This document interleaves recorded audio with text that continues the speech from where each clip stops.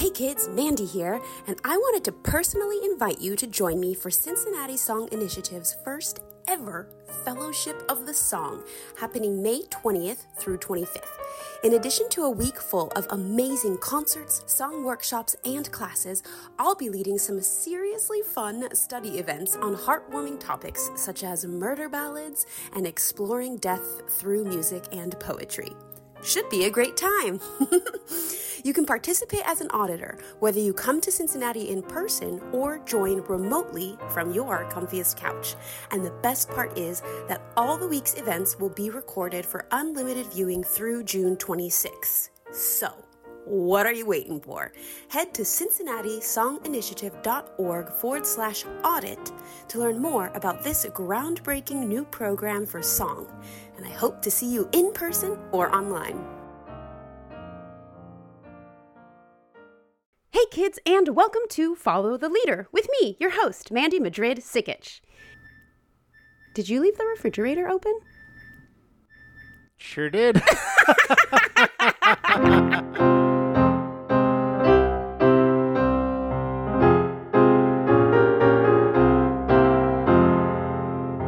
Check, 1, 2. Yep. Oh, here he goes.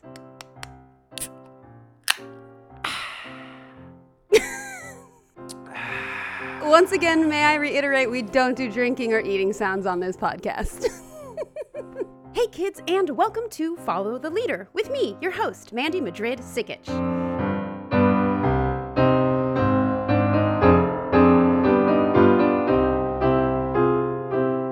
If you are a fan of the podcast, remember to rate, review, and subscribe wherever you listen. And please, if you like what we are doing on the podcast, tell your friends. And if you don't, then tell your enemies, because as I like to say, any publicity is good publicity.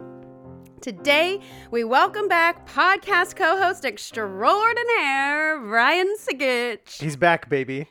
Round of applause. I am ready to rock and also roll. Excellent. So, we are in season 4 now. I don't think you have been at all present in season 4 yet.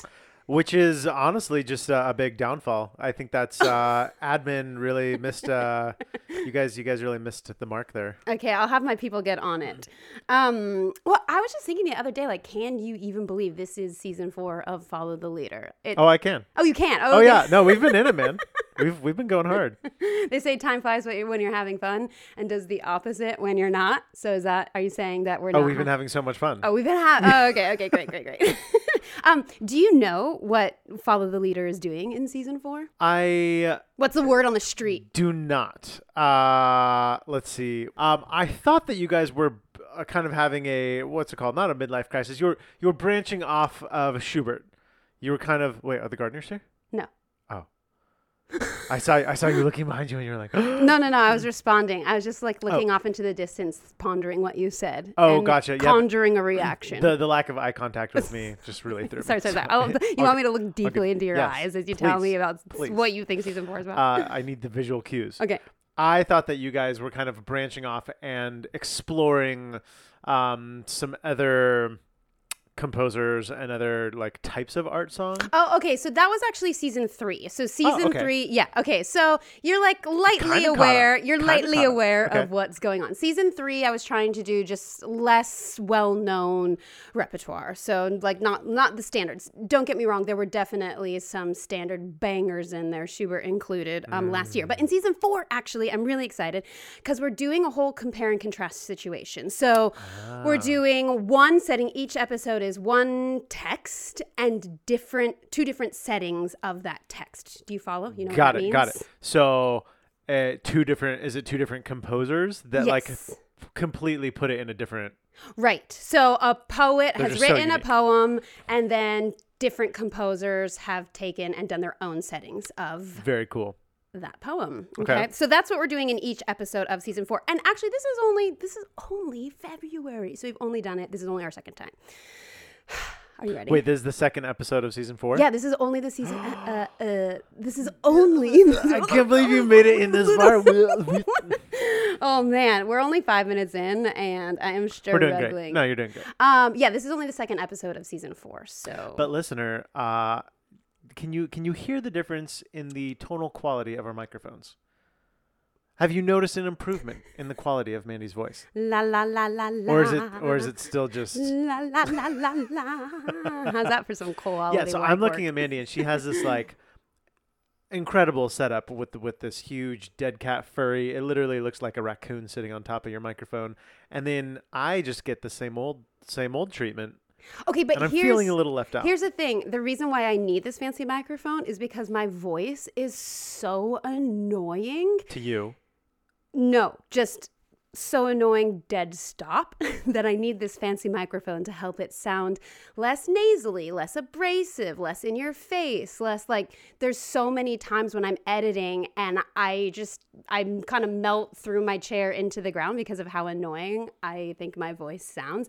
But truly, it does have a very nasally ping to it. It really is a shame. Are you sure someone didn't leave you like a 1-star review and said, I hate her voice so much? No, honestly, it doesn't come from any kind of trauma like that. The reason I'm so aware of it is because when I'm mixing the episodes, the sound for the episodes, I am always so aware that my voice is just nasally pingy and it's so much louder and I have to do a lot more work to like limit it and level it out. My voice is very like soft and and literally everyone else. Good to know I'm normal. You are. You're quite normal. Excellent. I am the abnormality here, but I like to think that that's what makes me I think I just adorable. need to talk a little bit more in my nose. Okay, so oh my God, how do we wind back to the reason we're here today? Season 4, episode 2, comparison and contrast. Yes, contrast and comparison. Thank you, Brian, for the lovely segue. Thank you. It's like you're an expert or something. Or like you've been here before, I think. We have a text that I'm super excited about, but before we get to the text and the 2 separate settings of that text, I would like to tell you about a charming little genre of music. Dubstep. Right? While that would be dope, no, sadly we're not here to speak about dubstep. I want to tell you about murder ballads. This sounds like your favorite thing in the world. Do you have any idea what a murder ballad might be? I mean, is it sort of like a Romeo Juliet, sort of like there's a stabbing involved, there's like a plot? There is a plot. There often is stabbing involved. Prison shank.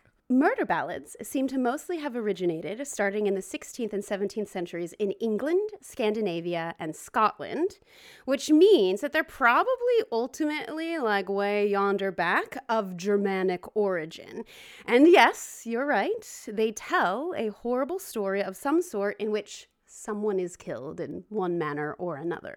It seems that these murder ballads may have possibly been influenced by a similar genre called broadside ballads, and this, straight from Wikipedia, a broadside ballad is a descriptive or narrative verse or song, commonly in a simple ballad form on a popular theme, and sung or recited in public places or printed on broadsides for sale in the streets.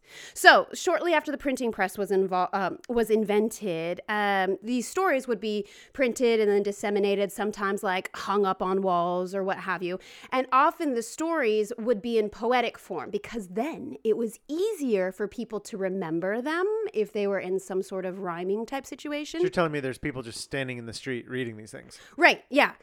And then they would memorize them and then these stories would be passed around. And as you can imagine, through just the oral tradition of them, things would get changed and wouldn't be passed along exactly the same way each time.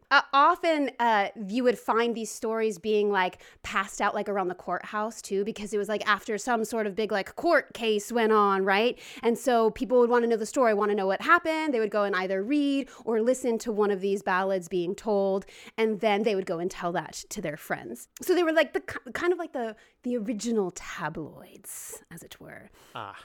And they would often be considered a moralizing type of thing. So watch out, don't do that, or else you'll end up like old Crooked Joe got hung around the corner. Beware, listener. Don't let this be you. So with murder ballads specifically, they are told from all different points of view. So sometimes the murderer is speaking. Sometimes it's the POV of a witness who was nearby.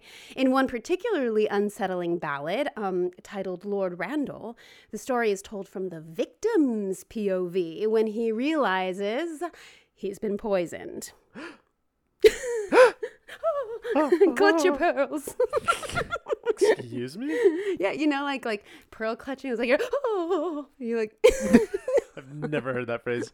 I think I need to get out more. I think so. Okay. There are many variations of the same-ish murder ballad. So one such example is the Trois Sisters, which exists in at least 21 variations. And here they are from 1 to 21. Oh, gosh. Just kidding. But I will highlight some of like the similarities and differences. So the Trois Sisters, they are two sisters, and they're near some sort of body of water. Sometimes it's an ocean, sometimes it's a river. The older sister usually pushes the younger one in, and often it's because she's like jealous of her for some reason or another. The root cause. Exactly. A man. Yes, exactly. So what the heck, man? Every time. I know, they're like not worth it. I'm just kidding. I love you. I love the wonderful men in my life. But often, yes, her motive was some kind of jealousy, whether it be because she wants the suitor that is courting her younger sister, or perhaps the suitor has two-timed the sisters. Often he just simply does not return. Two-timed? Yeah, like a double cross. Like a what? Like he dates one and then dates the other and then dates the other one. Like that two-timing scoundrel. Okay, do you really need me to look Google? These are all such great terms. Okay, I know they are. And most people are going to know exactly what I'm talking about. It's only, two-time I'm thinking double tap from like my video game days. Okay, to deceive or be unfaithful to a lover or a spouse. Okay? Does that clarify things for you? I'm just learning so many things. Okay, great. That's why we're here, honestly. So I'm really glad that this works out for all of us. So in a few versions, a third sister is mentioned, but she's not really significant. So when the murdered sister's body is found, oh God, this is so creepy. It's usually made into some kind of instrument, like a harp or a fiddle. So her bones are the frame of the instrument, and her hair, the strings are made from her hair. And then often what happens in this ballad is that the instrument begins singing. It like plays and sings itself, and it sings about the murder. So it like uncovers the sister's like crime. It's horrible, right? This is scandalous. Yeah, it's like really terrible. Okay, so that's one murder ballad. But you could see how easily there could be so many different variations on that. And if you pass that orally, like by word of mouth from one person to another, of course it would take on different... Wait, so you're saying there's 21 variations, but in reality there's there's infinity variations, because like each wife or person or whoever's telling the story, whatever the narrator is in some household, tells it one way, and then that person tells it another way. Like, yeah, essentially, yes. So there are 21 like recorded official variations that have been recorded, and there have been people throughout the years who actually collect these ballads, whether they be murder ballads or broadside ballads or just ballads in general. There are people who go around collecting these folk poems, folk songs for posterity's sake, so that we have collections of them. I do want to tell you about another murder ballad. Yes, please. The murder ballad, The Knoxville Girl, tells a story that is essentially the same as The Wexford Girl, which is in turn based on a ballad called The Oxford Girl. So it was quite customary to just grab a story, tweak a few details, and slap a different name on it. X-Girl. There's an X in each one of those. Ah, yeah, good spot. Astute observation. Astute observation by my young Padawan. So I'm going to read you The Knoxville Girl. Are you ready? Bring it on. Dramatic reading by Mandy Madrid-Sikic. I met a little girl in Knoxville, a town we all know well, and every Sunday evening out in her home I'd dwell. We went to take an evening walk about a mile from town. I picked a stick up off the ground and knocked that fair girl down. She fell down on her bended knees, for mercy she did cry. Oh, Willie dear, don't kill me here, I'm unprepared to die. She never spoke another word, I only beat her more, until the ground around me within her blood did flow. Doesn't rhyme, but okay.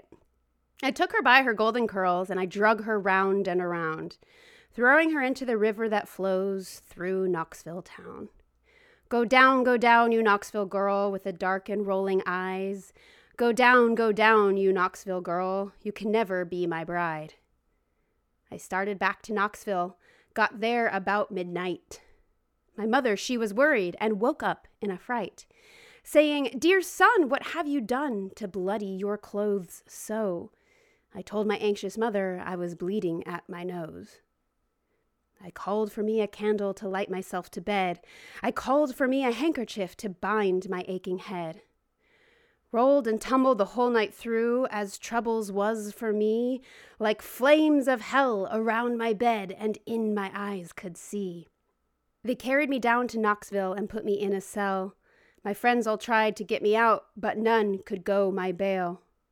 I'm here to waste my life away down in this dirty old jail, because I murdered that Knoxville girl, the girl I loved so well. Okay, this is pretty fucked up. Who is entertaining this kind of content? Honestly, I just think that in human nature, we have why do we like horror? There's like an obsession. Yeah, why is it in people's intrinsic nature to like want to share this thing? To hear a horrible story. Yeah. I have heard before that we like to hear these horrible stories. So like a lot of the reason that many women can be addicted to true crime is it's a way of dealing with our anxiety to prevent something from happening to us. So it could help us spot the signs. I was going to say, this is basically like reading this is like just true crime on crack.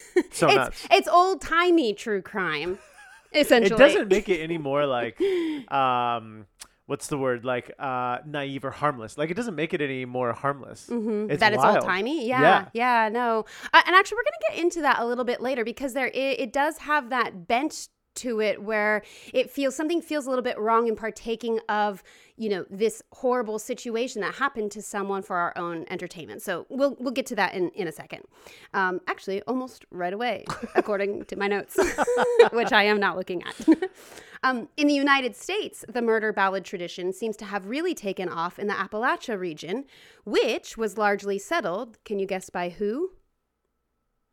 No, but in the notes here it says the Anglo-Scottish peoples. God damn it! I really got to work on like censoring the notes a little bit more so that No, it's great because it just allows the listener to think that I'm truly, I got a leg up on them. Okay.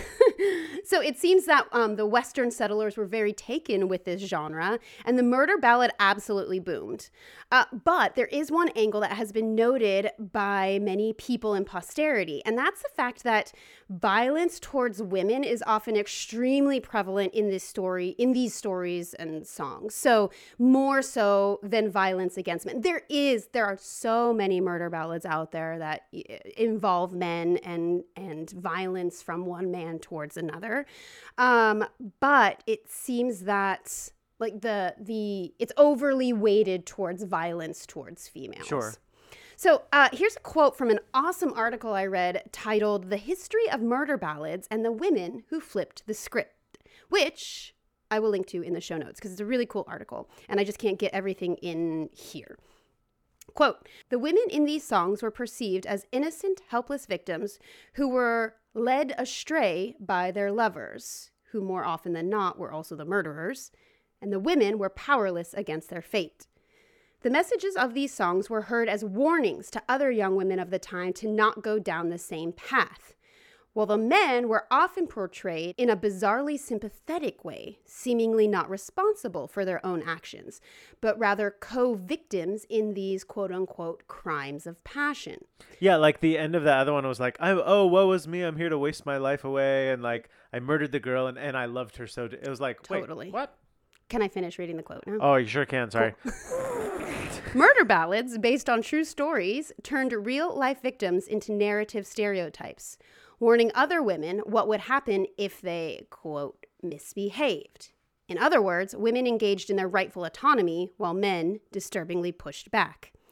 This, in turn, fed the public curiosity of violence as entertainment and perhaps was one of the earliest forms of true crime media that is so rampant today. Wow. Yeah, I think that's a really interesting thing to think about. The fact that violence towards women has often been consumed as entertainment, right? This is all kind of blowing my mind because I've never heard of this genre or of this like genre existing in this time period. I mean, you're aware of like, okay, the Westerns and this and covered wagons. I don't even know. This is like completely just not on my radar. Yeah. Well, if you think about it though, So, because I was trying to think in my survey of the cultural landscape, what things might exist in my consciousness that I simply have absorbed and not really thought about that might be within this genre. And actually, I was thinking about, the song, oh my darling, oh my darling. Clementine. Yeah, yeah. One of those verses it goes, and I remember learning this verse when I was a kid, and I was obsessed with it, and I thought it was so like grotesque and fascinating. And this was me growing up in a very like sheltered Christian home, right? But there was still something in me that had a bent towards being very curious about the darkness in the verse. The verse goes, it says, ruby lips above the water, blowing bubbles soft and fine. Woe is me, I was no swimmer, so I lost my Clementine. So she dies in it. I don't necessarily know if it's a murder ballad, because I don't think he necessarily, like he couldn't swim, so he couldn't save her. The whole point, the climax of this song, this folk song that we all kind of have in our consciousness, it's that she dies, she drowns, and we're all fascinated with it. And I mean, how do you know that song? I don't know how I know that song. It's just always been around. I feel like it's always been something that's been part of my consciousness. So I think actually, if you stop to think about it, you'd be surprised. I'd find little nuances throughout. Yeah, here and there. My tapestry of my brain. Yeah. That is the title of this podcast episode. The tapestry of my brain? No, it should be the title of the podcast. How do you say murder ballad in German? Well, actually, the title of the podcast is going to be the murder ballad that we're talking about in German today. Okay, cool. Where was I? Oh, yeah. So there is an interesting thread to follow here, as women in more modern times have taken control of the narrative. So, for instance, the musician Patsy Montana recorded the song "I Didn't Know the Gun Was Loaded," which tells of a woman who shoots a man who tried to rape her. So instead of her succumbing and being a victim and it being written that she's partially to blame for her own victimization, she instead takes charge and does not allow this violence to happen to her. So listen to this. Now, one night she had a date with a wrestling heavyweight, and he tried a brand new hold she did not appreciate. So she whipped out her pistol and she shot him in the knee, and quickly she sang this plea. I didn't know the gun was loaded, and I'm so sorry, my friend. I didn't know the gun was loaded, and I'll never, never do it again. And at the time, I think this was recorded in like the 1960s, so not that long ago. It was revolutionary because it portrayed a woman not as a victim, but as one who takes charge of her fate. But then it's weird that then she's like profusely apologizes, or maybe she's just trying to convince him that like she legit didn't think it was gonna, Yeah, I think then though, right, there are repercussions. So when a woman reacts out, in violence, because of the violence that is being attempted upon her, there's backlash. And this actually did cause actual backlash, because as more ballads like this circulated, radio stations refused to play them, or would only play the songs with disclaimers. If you are subject to domestic abuse, which is great. We need to have these disclaimers like, okay, if domestic abuse is going on legitimately, violence is not the option. There are other things out here. But it's just interesting that we could have years and years of man-to-woman violence, and there not be the same disclaimers that we feel like we have to send out at the same time. Another example is at the end of the 20th century, the Chicks, formerly known as the Dixie Chicks, wrote the song Goodbye Earl, in which two women murder one of their abusive husbands. This also was banned by some radio stations. And I just find that interesting that as soon as the woman is taking charge, we're like, oh, we can't hear that. Like, we can't hear about this. I think because there's something in us that recognizes, like, well, yeah, like, I'm glad that's crazy. She didn't we succumb. can hear that I dragged her around and around by her golden curls.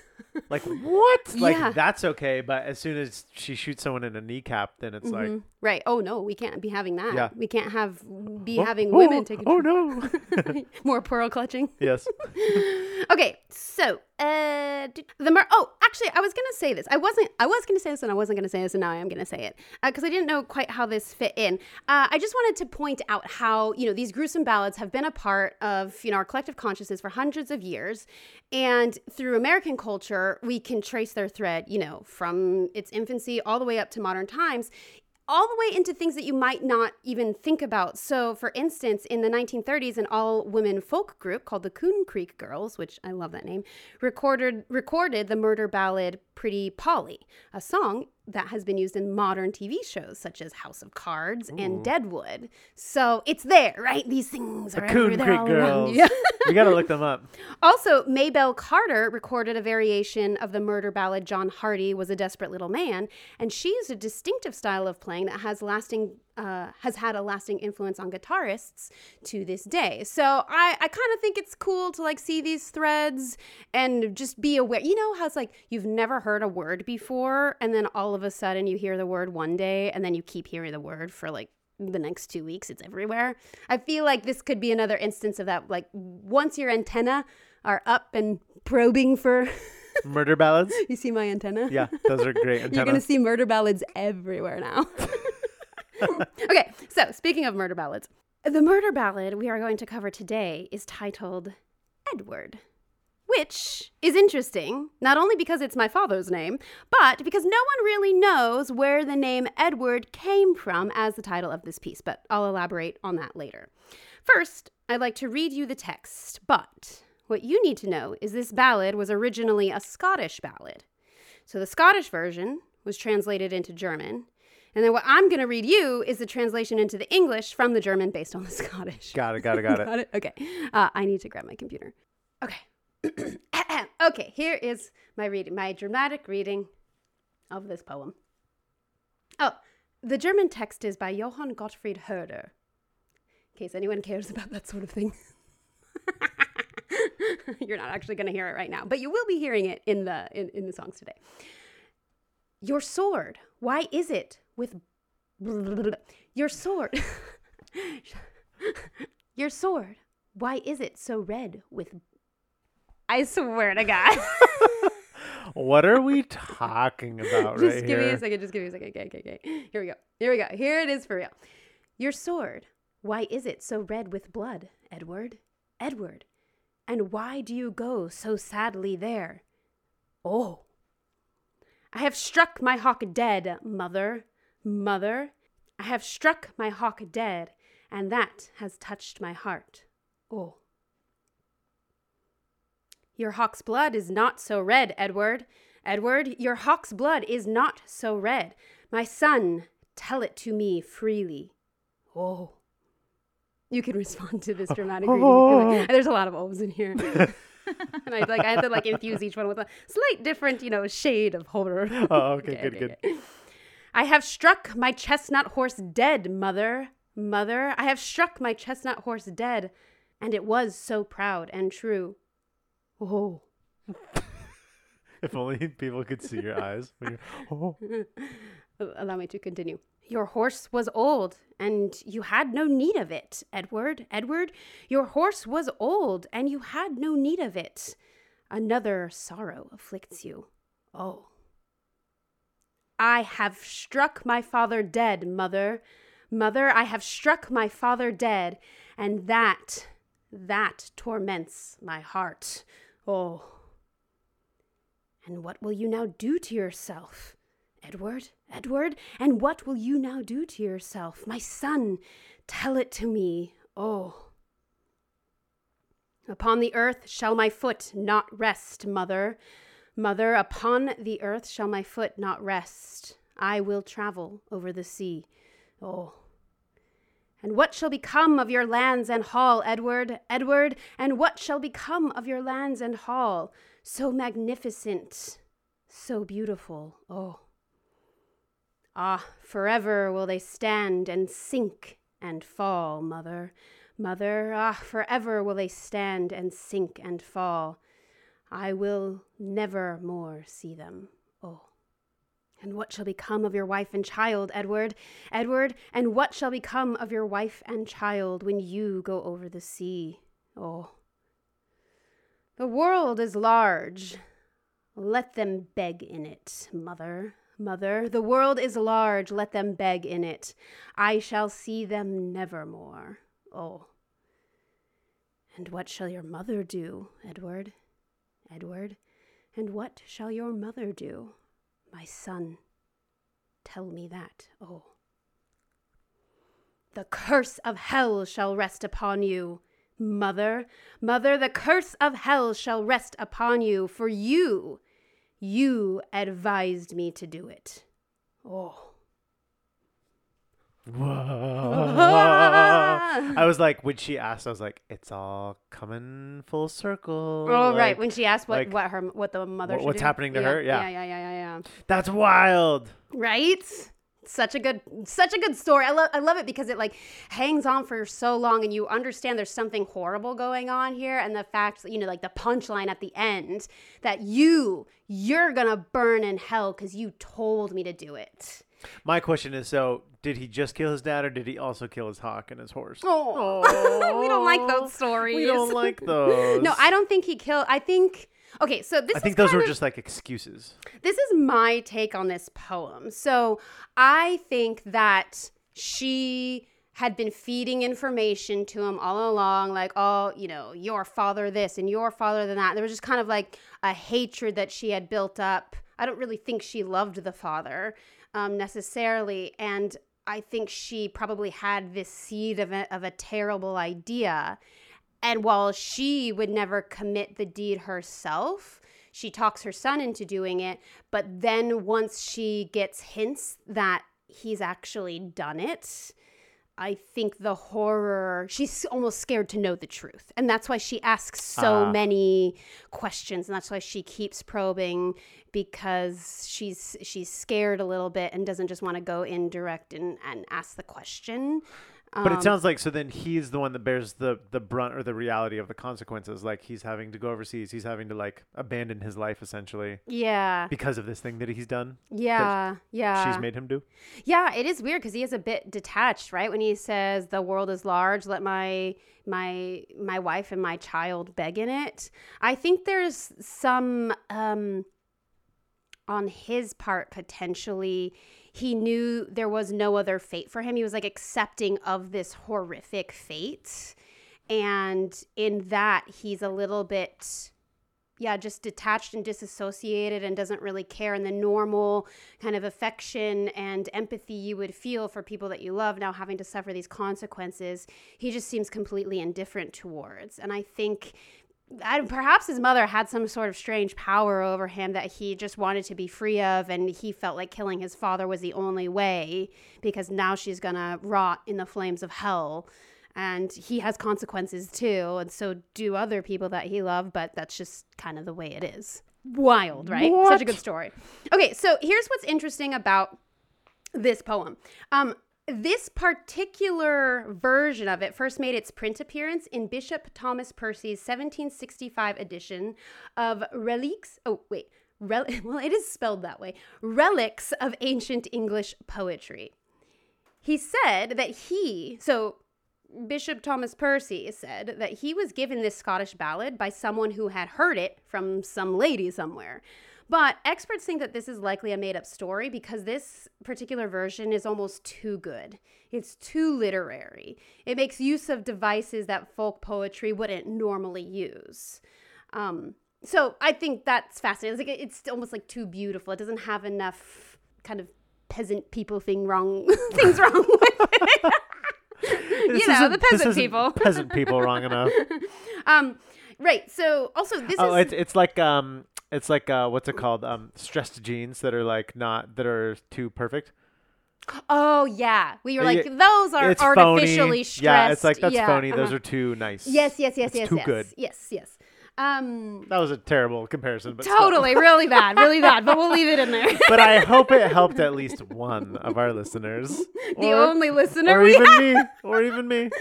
Okay. It's interesting that this is the only version. This particular one is the only version in which the father has been killed. Usually, it's a brother.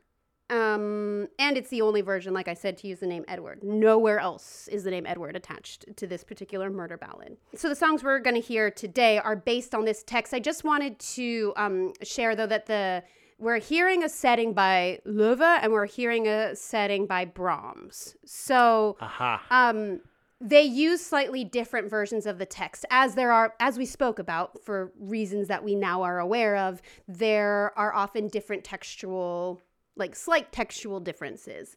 So you'll hear some of those, but the story is the same. Concept, story, everything. The drama is the same. Both uses the father. Both uses Yes. And it's the mother who put the son up to it. She's gonna burn in hell. Blah blah blah. Okay, so another thing, since we're hearing from a little bit from Karl Loewe today, I thought I would just give you a brief little synopsis because we haven't had the chance to talk about Loewe at all. And quite honestly, we're probably not going to have the chance to talk about Loewe very much for at least another year. So I wanted to give you a brief, tiny synopsis. And I do feel bad because I'm going to say basically nothing on Johannes Brahms. But that's okay. But Brahms gets spotlight all the time, right? He's a famous Johannes dude. Brahms. Guten Tag. That's the power of the art. Okay, once you more. Should link the commercial. I will link the Raisin Brahms commercial in the show notes, which I have already done before in a previous podcast, but it's just too good to ignore. Guten Tag! Johannes Brahms! Anytime Brahms comes up, you better believe I'm going to be referring to the Raisin Brahms commercial. Oh my gosh. Okay, so Karl Loewe, his years are 1796 through 1869. He was often called the Schubert of the North. As one should be. That's a great title. He was a prodigious composer of songs and ballads. Oh god damn it, I put the number there. I was just Can you guess how many he composed? Maybe around 400? Yeah, he composed slightly over 400 songs. That's right there in the script. Sorry about that. It's okay. I really got to prepare a little more carefully. Right, so that makes it especially crazy that we don't hear from Loewe that much. I mean, consider over 400 songs. Schubert himself, the god of song, composed slightly over 600 songs. Loewe's not that far behind, and we don't really hear from him quite as much.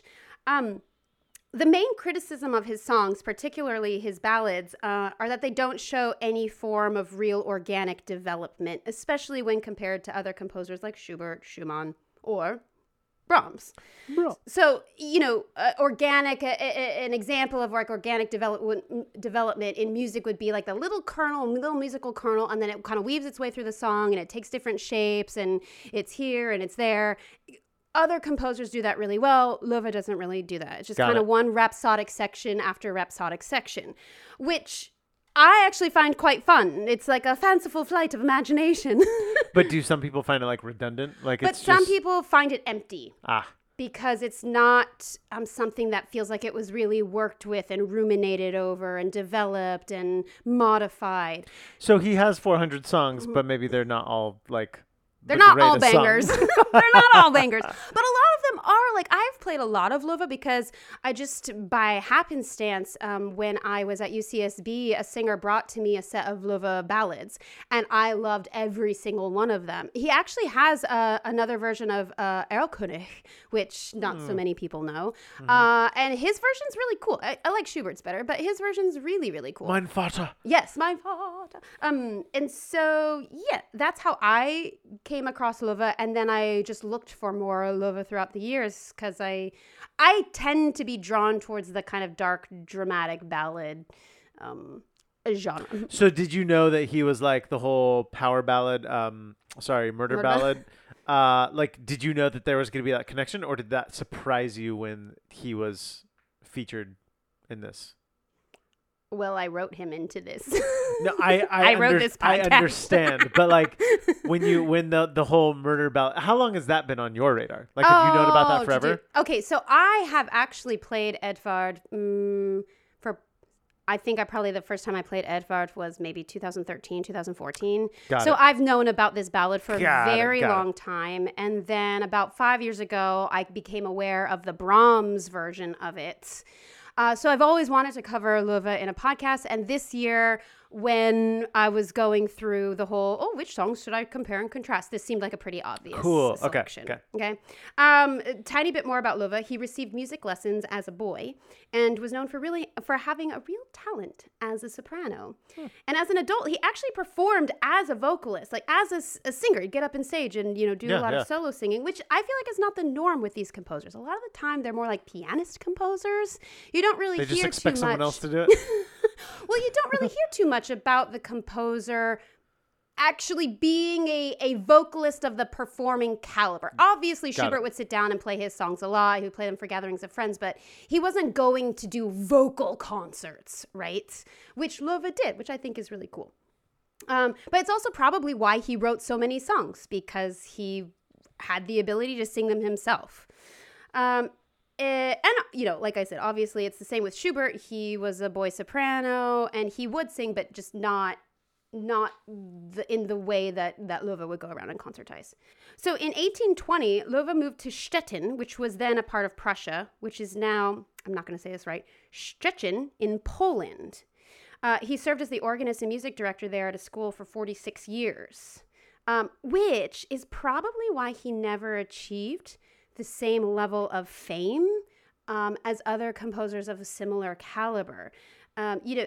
Stettin was not the place to be getting your name out for the public. It was a very small town.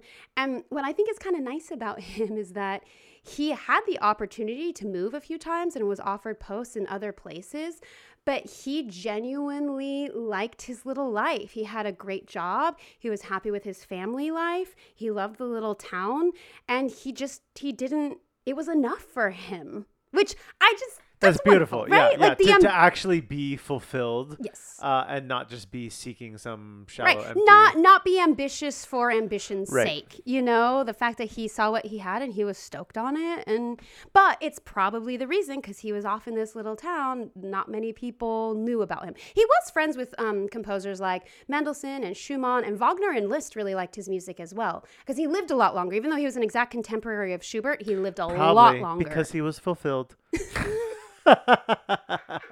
Oh, poor little Schubert. He was such a sad little dude. Little buddy. Okay, so are you ready to hear? Yeah. Loewe's Edvard. So there's another little thing that's different this year. I'm really excited because CSI, our podcast network host and sponsor and all around fairy godmother, well, maybe Sam Martin is my fairy godmother, the artistic director. Sam has arranged for the recordings this year to be done by people over at CCM. And so I'm really excited for this first recording that you're going to hear. You're going to be hearing baritone Eric Nordstrom and pianist Parker Konkel perform Loewe's Edvard for us. And they just do it. I hope they perform it better than you can say it. No, I'm sure they will. I'm very excited. No, they do a great job. Honestly, I could not have done a better job myself on either of the recordings that you're going to hear today. So without further ado, let's hear Eric and Parker. Take it away. Woohoo! Dein Schwert ist von Blut so rot, Edvard, dein Schwert ist von Blut so rot und gehst so traurig da, oh. Ich hab geschlagen meinen Geier tot, Mutter, ich hab geschlagen meinen Geier tot, und das geht mir nah.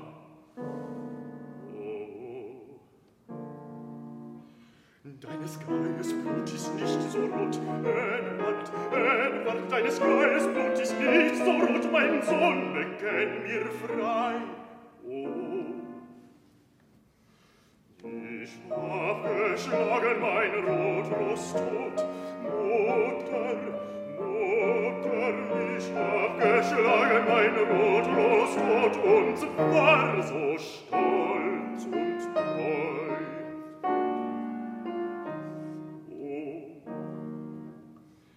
Dein Ross war alt und hast sich not, Edvard, dein Ross war alt und hast sich not, dich drückt ein anderes Schmerz, oh, ich hab geschlagen meinen Vater tot, Mutter, ich hab geschlagen meinen Vater tot.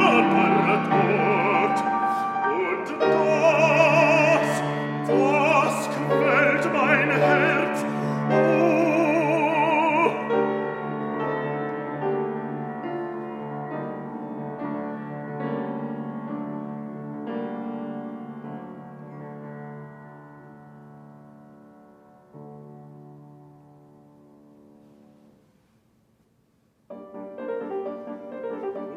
wirst du nun an dir tun, Edward, Edward, und was wirst du nun an dir tun? Mein Sohn, das sage mir. Oh, auf Erden soll mein Fuß nicht ruhen, Mutter, Mutter. Auf Erden soll mein Fuß nicht ruhen. Viel Wahler lieben es mir. Oh, und was soll werden ein Hof und Hall, Edward, Edward, und was soll werden ein Hof und Hall? Freulich sonst so schön, oh. Ach, immer stieß und sink und fall. Mutter, Mutter. Ach, immer stieß und sink und fall. Ich werd es nimmer sehen.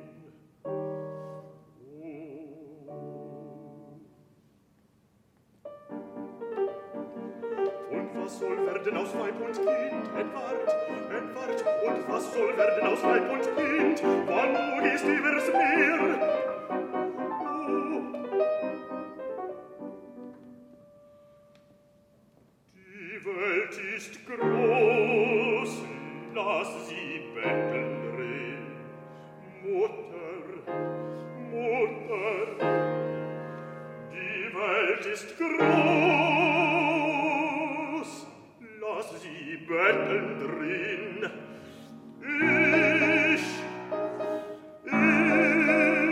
Ich seh sie nimmer mehr.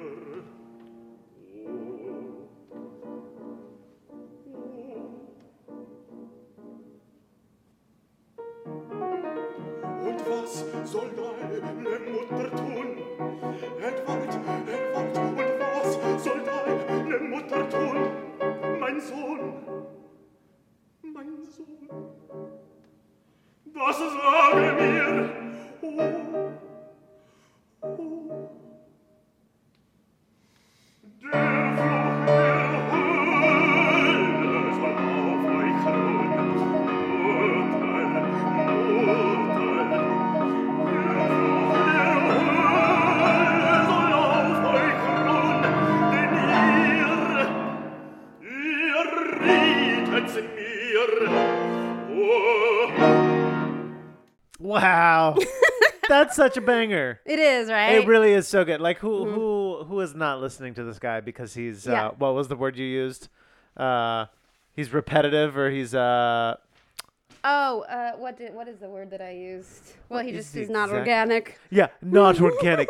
That's a very organic song. Also, cheers to the boys. That was a fantastic performance. Yeah, wasn't I that? loved that. Yeah, they like sounded you great. feel everything. Even like the mom getting so like timid and anxious, like she knows what he's about to like unleash on her, and then he does just go off, burn in hell. It's like, oh my gosh. Yeah, the He just drive really unloads. does just carry you away, transport you. It's hard not to get caught up in the drama of what's going on, and they did do such an excellent dramatic performance. I feel like it might be a good idea to also just hear the Brahms right away, and then we can do cool. our And then little we'll get into compare it. Yeah, contrasty yeah. situation. Well, so brava. bravi. Bravi, bravo, brave. Just put all the other vowels after that. There's some Italian lessons. Oh my gosh, I couldn't. No, you could not. Okay, so let's listen to the Brahms. Same pianist. We're going to be hearing Parker Kunkel play the piano part, and just wait until you hear this ferocious piano part. It's insane. But the cool thing about Brahms's setting is that he set it as a duet. So instead of one person singing both parts, we have a mother sung by Lucy Evans, and then we have the son, we have Edvard, sung by Logan Wagner. Oh, amazing. Yeah, so here we go.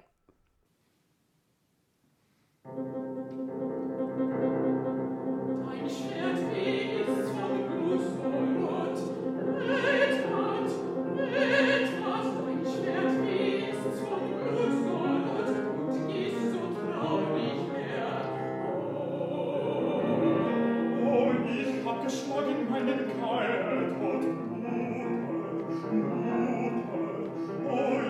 hab geschlagen meinen Keil tot, und keinen hab ich wie ihr.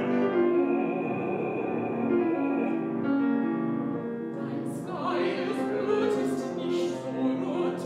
Edward, dein Skeil Blut ist nicht so rot. Meine Söhne bekennen mir frei. Oh, ich hab geschlagen meine Rotbrusthaut, oh, ich hab geschlagen meine Rotbrusthaut, und sie war so stolz und treu.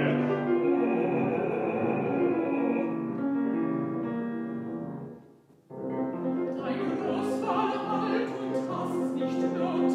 Edward, dein Ross war alt und hast nicht Not. Dich trügt deine andere Stelle. Oh, ich hab geschlagen meinen Vater tot, Mutter, oh, ich hab geschlagen meinen Vater tot, und wie ist mein Herz,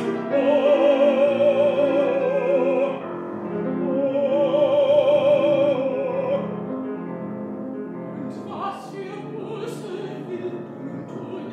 Edward, und was für Buße willst du tun? Meine Söhne bekennen mir mehr. Auf Erden soll mein Fuß nicht ruhen, Mutter, auf Erden soll mein Fuß nicht ruhen, will gehen, wer es mir. Und was soll werden im Hof und Hall? Edward, und was soll werden dein Hof und Hall? So herrlich, sonst und schön. Ich lasse stehen, bis es sinkt und fall, Mutter, ich lasse stehen, bis es sinkt und fall, mag nie es wiedersehen. Und was soll werden dein Weib und Kind? Edward, und was soll werden dein Weib und Kind, wann du gehst überher? Die Welt ist groß, lass sie beten drin, Mutter, die Welt ist groß, lass sie beten drin, ich zieh sie neben mir. Und was wird du lassen deine Mutter teuer? Edward, und was wird du lassen deine Mutter teuer? Mein Sohn, das sage mir.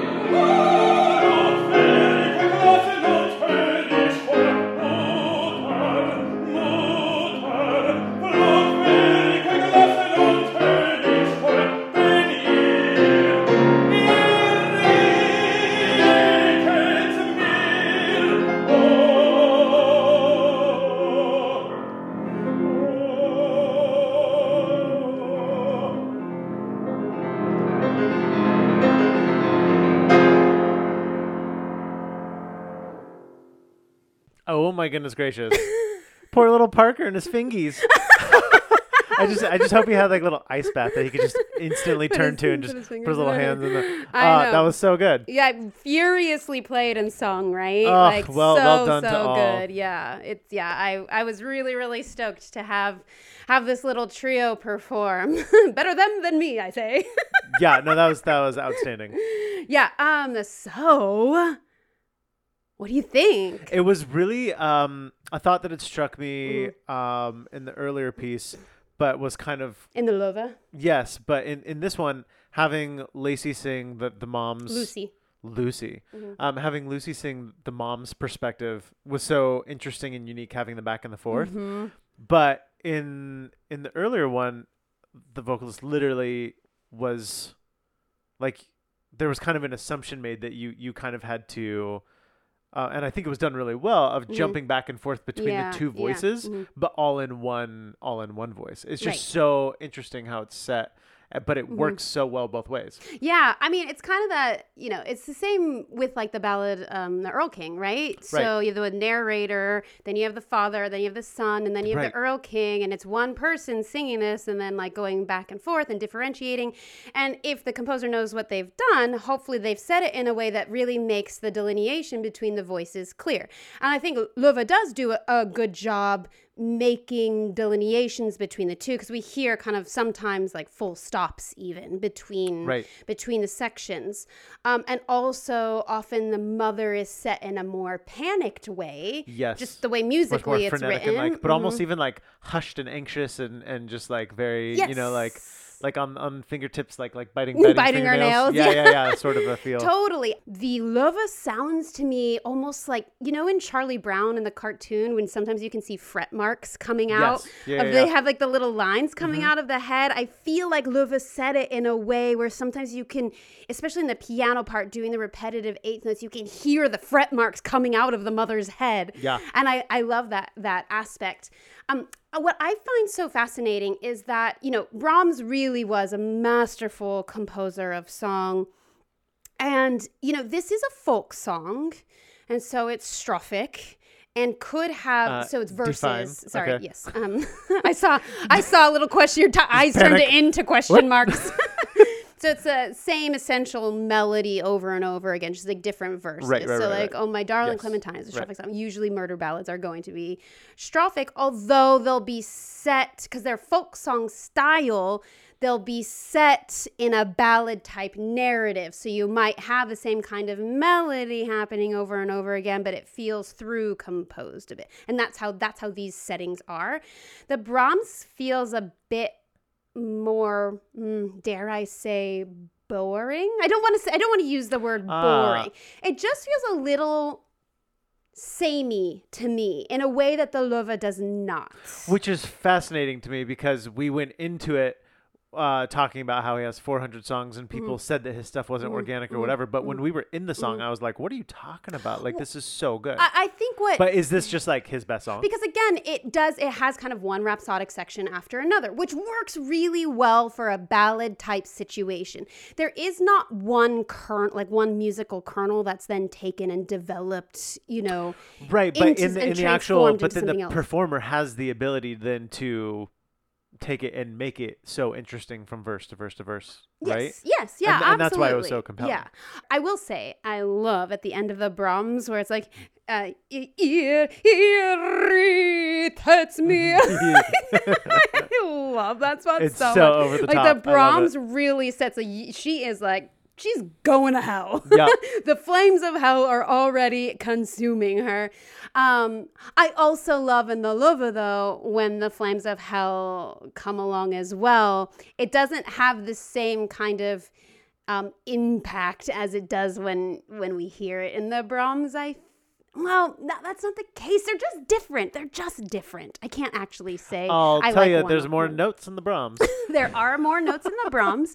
The Brahms is much harder from a piano's point of view. I don't know actually about the singing of the Brahms, because full disclosure, I've never performed the Brahms myself. So as a matter of vocal stamina, I could imagine that the Loewe is a bit harder. Just because you don't get any breaks and you're singing all the way through and you're doing both the voices and you're doing the whole drama yourself. Whereas in the Brahms, each singer gets a little bit of a break between. And yes. Which one have you seen programmed more steadily? I have never seen either programmed in the wild. In the wild? In the wild, in which I have not been involved like in the programming of them. Got it. I try to program the Loewe as often as I can, just because I really like playing it. And there was one program I did in London, and both Edvards were programmed. Actually, no, that's not true. The Brahms was selected over the Loewe, but I did not play it for that. Got it. So I actually can't answer that question. Yeah. Interesting. Yeah.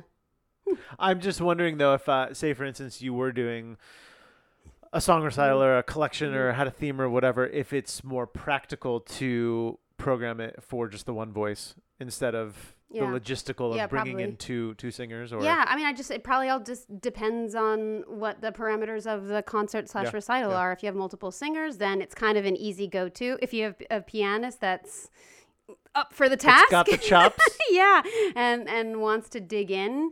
I think there are things about the Brahms that are challenging. So there's a lot of offbeat stuff, and it's a little bit more confusing, I feel like, to hear precisely what's going on from the piano. So as a vocalist, it seemed like if I was a vocalist, I would have a harder time in singing the Brahms purely because there's just a torrent of notes. With the actual music. Right, Yeah. it's just an actual torrent of notes that are swirling around, which is very, very effective in conjuring this kind of horror. It's almost like I hear demons flying around, demons that have prompted the ghouls. Yes, the mother and the son to commit such a horrendous act. And in the Loewe, the thing that's challenging about it collaboratively is that the sections, moving between sections is really challenging because the momentum kind of stops and goes and stops and goes. So you have to have two performers that are very intuitive towards working with each other, working with a collaborator and responding. And yeah, I'm curious to know, do you just after hearing those two have a preference for one or the other? And you don't have to, I'm just curious. I've heard, and this is the first time I'll be saying this, the Loewe, the Loewe, Loewe, Yeah. Loewe. No. Loewe. Okay, we're not turning this into a diction lesson. That's why I kept not saying it. I was like, in the one before. In the first one. In the previous sample. selection. Yeah, I was literally just avoiding that time of having to say the word. Because I've heard it before and I've heard you practice it, like I was very familiar with it. And so there is that familiarity that I do really love that piece. The Brahms was just as I was scrolling through the music in the PDF version on the computer, I was literally having to scroll so fast. I was like, how the heck is this moving so quickly? And I was just thinking, oh, poor Parker. Hope he has like a little page turner for his iPad, like a little foot pedal. Because page turns would be impossible. Yeah, totally. I think it was the novelty of it, and it was just like, it was swirling. It was so different. I do think I still prefer the former. The Loewe. Thank you. But they're both... It was really cool to see how both of them are pretty equally matched. Like they're both, as we say, they're both bangers. Yeah, they are both bangers. It's funny because they each have their strengths, right? Sure. I love the harmonies of the Brahms, and I love how complex. I mean, that swirling piano part, you really can't get any better than it. I think it's so evocative and compelling, just in different ways than the Loewe. Oh gosh, now that we're coming down to it, I'm kind of scared to. I think I don't know if this makes sense. I was more, and this has nothing to do with the performances, but just the way that it was written. I think the voice was more compelling in the first, where I was picking up more. You mean the vocal part? The vocal part, yes, not the singing. You mean the vocal correct? Well, I part. thought Yes, I clarified it. It had nothing to do with the performances. Okay, it's just how it's written. I just wanted to be super clear because all vocal performances were compelling. Gold stars for everyone.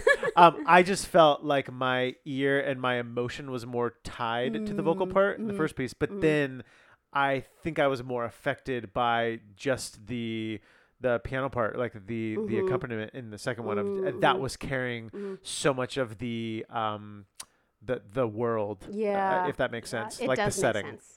Yeah, and seeing that in person is absolutely thrilling because it just does not stop. Yeah. It's out of control. Not so. Both so good though. Yeah. Okay, but you still haven't voted. You've been avoiding the question. Oh gosh, as just an observer, I truly cannot give you an opinion over which I prefer. A or B? A or B. I can't give you an opinion over which I prefer. I think that they both have their strengths. I really love, like I said, the irritates me in the Brahms. And then in the Loewe, I really like the sections and how it passes back and forth. And yeah. But the listener wants to know. So that's as an observer. or B. Okay, but listen to what I say. Listen to me. As a musician myself, it's always hard for me to make a fully formed opinion on something because I realize that a lot of times when I'm trying to form an opinion, I'm forming it as a potential performer of the music. Sure. And that totally changes then my thoughts and feelings about it. So until I've actually performed the Brahms, I don't think I can give you a performer opinion. But my observer opinion is that I like different things equally about both. I mean, those Hey, weren't I did it. options on the test. On the Scantron, there's 2 bubbles. There's not like C and D. A or B. Oh, God. Okay, if you had to put a gun to my head. I am. Well, no, I'm actually not. Okay, I'm holding my Violence? I'm pointing. Gina, are we about to make a murder Murder ballad of our ballad happening here. own? Oh, God. I have to go with the Loewe because it has more difference in it. Sure. But I like the piano part of the Brahms so much better. Wasn't the question? But it's too hard of a Listener, you heard it here first or question. What second. have I done to myself? Oh no, this is how the rest of the year is gonna go. Yeah, you're gonna have to pick. pick. You may your next can't. co-host may actually just graciously let you Let me slide. be ambiguous. Okay, well, one can hope. But not today, not on my watch. Well, I guess thanks for being here then. Yeah. Yeah, I truly appreciate your presence on the podcast, even if you course. are forcing me to choose between one or the other. You asked me and I gave you an answer, and then I asked you and it just started waxing eloquent over like all these different non-answers. It's just so hard. It's just so hard. Well done though. But thanks for being here today. I also just wanted to say thank you so much one more time to our performers today: baritone Eric Nordstrom, mezzo-soprano Lucy Evans, tenor Logan Wagner, and pianist Parker Conkle. Thank you so much, team. We could not have done it without you. Brava! Wait, no, bravi! Bravi! Bravissime! And listeners, thank you for tuning in. I hope that you will continue to join us as we do more compare and contrast throughout the year. If you haven't had enough of Loewe's setting of Etward, then you might want to try singing it with me. I've recorded the accompaniment for you to sing along with. You can find me on YouTube as Mandy Madrid Sikic. Just click on the Leader Accompaniments playlist and scroll till you find Etward and start singing. I'll also include the links to it in the show notes so you can find it that way. Sorry, I did not do the Brahms. I was too scared. Remember that Follow the Leader can be found in all the usual podcasty places. And please, if you like what you hear, leave a review. It is truly the best way you can support the podcast. Follow the Leader is a production of Cincinnati Song Initiative. You can learn more about their network of podcasts at cincinnati-songinitiative.org/podcasts. You can also follow me on Instagram at LeaderNerd. That's at LIEDERNERD. See you later, nerds! Wait, do I not get to say goodbye? Dear listener, thanks for stopping by. And that's our show for today. Come on!